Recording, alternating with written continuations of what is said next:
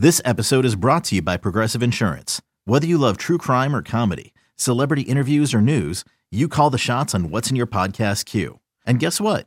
Now you can call them on your auto insurance too with the Name Your Price tool from Progressive. It works just the way it sounds. You tell Progressive how much you want to pay for car insurance, and they'll show you coverage options that fit your budget.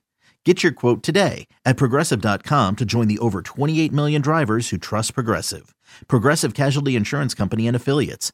Price and coverage match limited by state law. Hey, Rob Bradford here. You guys know I'm always up for a good MVP story, and one of the best stories is Wasabi Technology. Wasabi is the world's hottest cloud storage company, and it's become the go-to provider for professional and collegiate sports teams, including 20 Major League Baseball teams like the Red Sox and NHL teams like the Bruins and Vancouver Canucks. Even the Liverpool Football Club is getting in on the Wasabi action. So, why is Wasabi the MVP? Well, Wasabi was purpose-built to free businesses from skyrocketing storage costs and unpredictable transaction fees that the Amazons of the world are charging. In fact, Wasabi is up to 80% less than those hyperscalers and doesn't charge a cent for businesses to access their data. From Wasabi's AI-enabled intelligent media storage, Wasabi Air, to the industry's only cloud storage service with triple protection against cyber criminals, data deletion, and ransomware, Wasabi's taken the lead in driving innovation in data storage and helping sports teams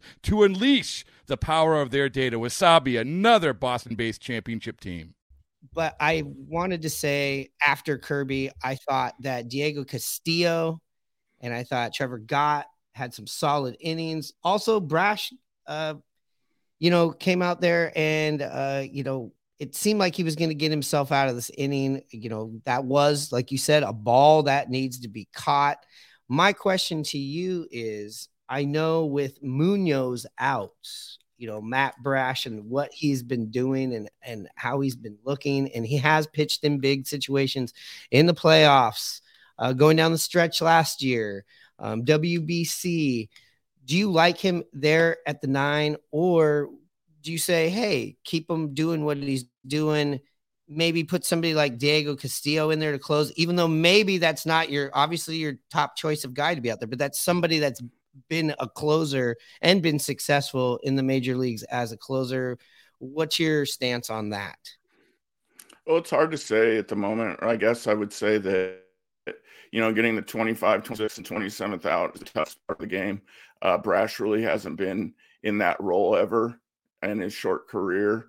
And it's a whole different ballgame, especially in a one-run, or it was a 2-run game, which makes it even worse. But in 1-run games, as you mentioned, Diego Castillo, he had a nice outing after, having not looking so great early on in the homestand.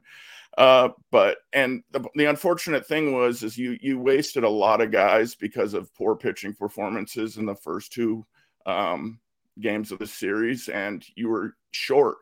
Paul Sewald would be a guy that you would think maybe would be in that situation. He was in that situation in the first 2 games. He's used to it.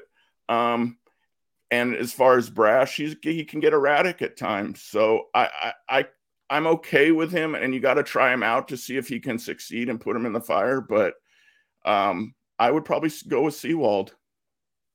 Yeah, I would me too. I mean, he wasn't available, but also I do feel like, maybe 3 games isn't too much. It didn't seem like he threw a lot of pitches in the first game. Maybe I have to go look and see what he did in game 2 out there, but hitting him 3 times in a row. I mean, remember too, last year.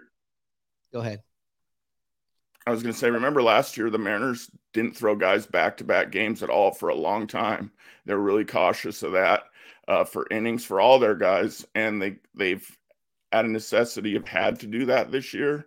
And so, I mean, I think they're just trying to manage them. I mean, It hasn't been so. Yeah, I guess 3 games is too crazy. I just want that win. I think, of course. We're going down the stretch. You're in the playoffs. You don't have a bunch of games ahead of you. Maybe you do see that. I mean, I'd have to go back to, maybe it was the year before. It was 2021 where Sewald was used quite a bit. But last year they had the luxury not to do that. And also everybody was healthy last year for the most part. Very true. Yeah, you do see with the Muñoz not being there, and also let's not forget we don't have Chris Flexen out there right now. You know, that could add to this. That could have been for game, let's just say game, what was that? Game one, Yeah. where Logan only could get through 4 innings. That would maybe be a situation where you see Flexen come in and, you know, burn 3 innings. Yeah, absolutely. I mean, like you mentioned, very fortunate last year. Hardly any injuries, especially the pitching staff. And with Robbie Ray going down, that sure affected the bullpen. And I mean, Swanson was a big loss, in my opinion, so far this year, getting him traded away. Like you mentioned, Gott has kind of filled that role. But it's tough sledding so far for the Mariners and their pitching staff. And they haven't been sharp yet either. A lot of walks. A lot of walks. There's been a lot of walks. There was a lot of intentional walks today for strategy once we got into extra innings. But nonetheless, there has been a lot of walks.